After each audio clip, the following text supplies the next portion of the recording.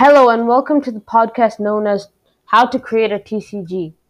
And today you're going to learn how to create a TCG, a handmade one.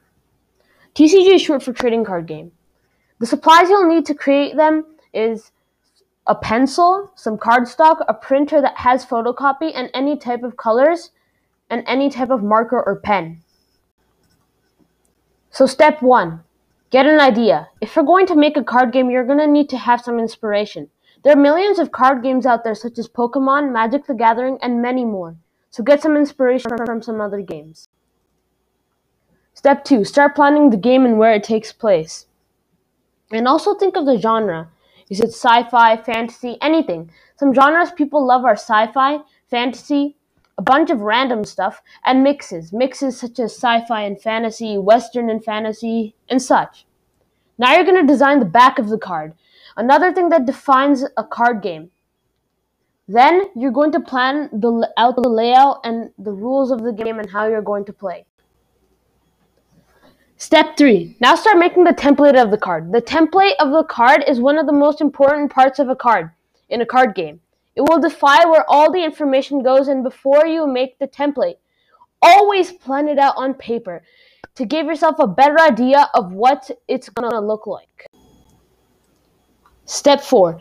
Now decide the size of the cards. Magic and Pokemon cards are usually 9 centimeters length and 6 centimeters width, but it's up to you. Now that you've got the template, the rules, the mechanics, and the game outline, you will start to make some cards. First, make a template out on the paper. Next, draw out the cards in pencil and then go over them in pen. Step 5. Next, we are going to photocopy the cards. Make sure to photocopy the cards on double-sided mode so that the back and the front of the card is printed.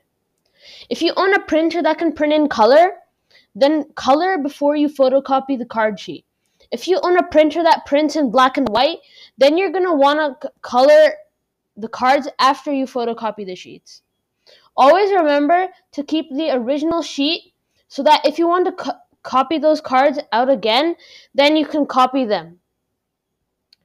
And after you've photocopied them out, cut them out, and boom, you've got a custom homemade TCG.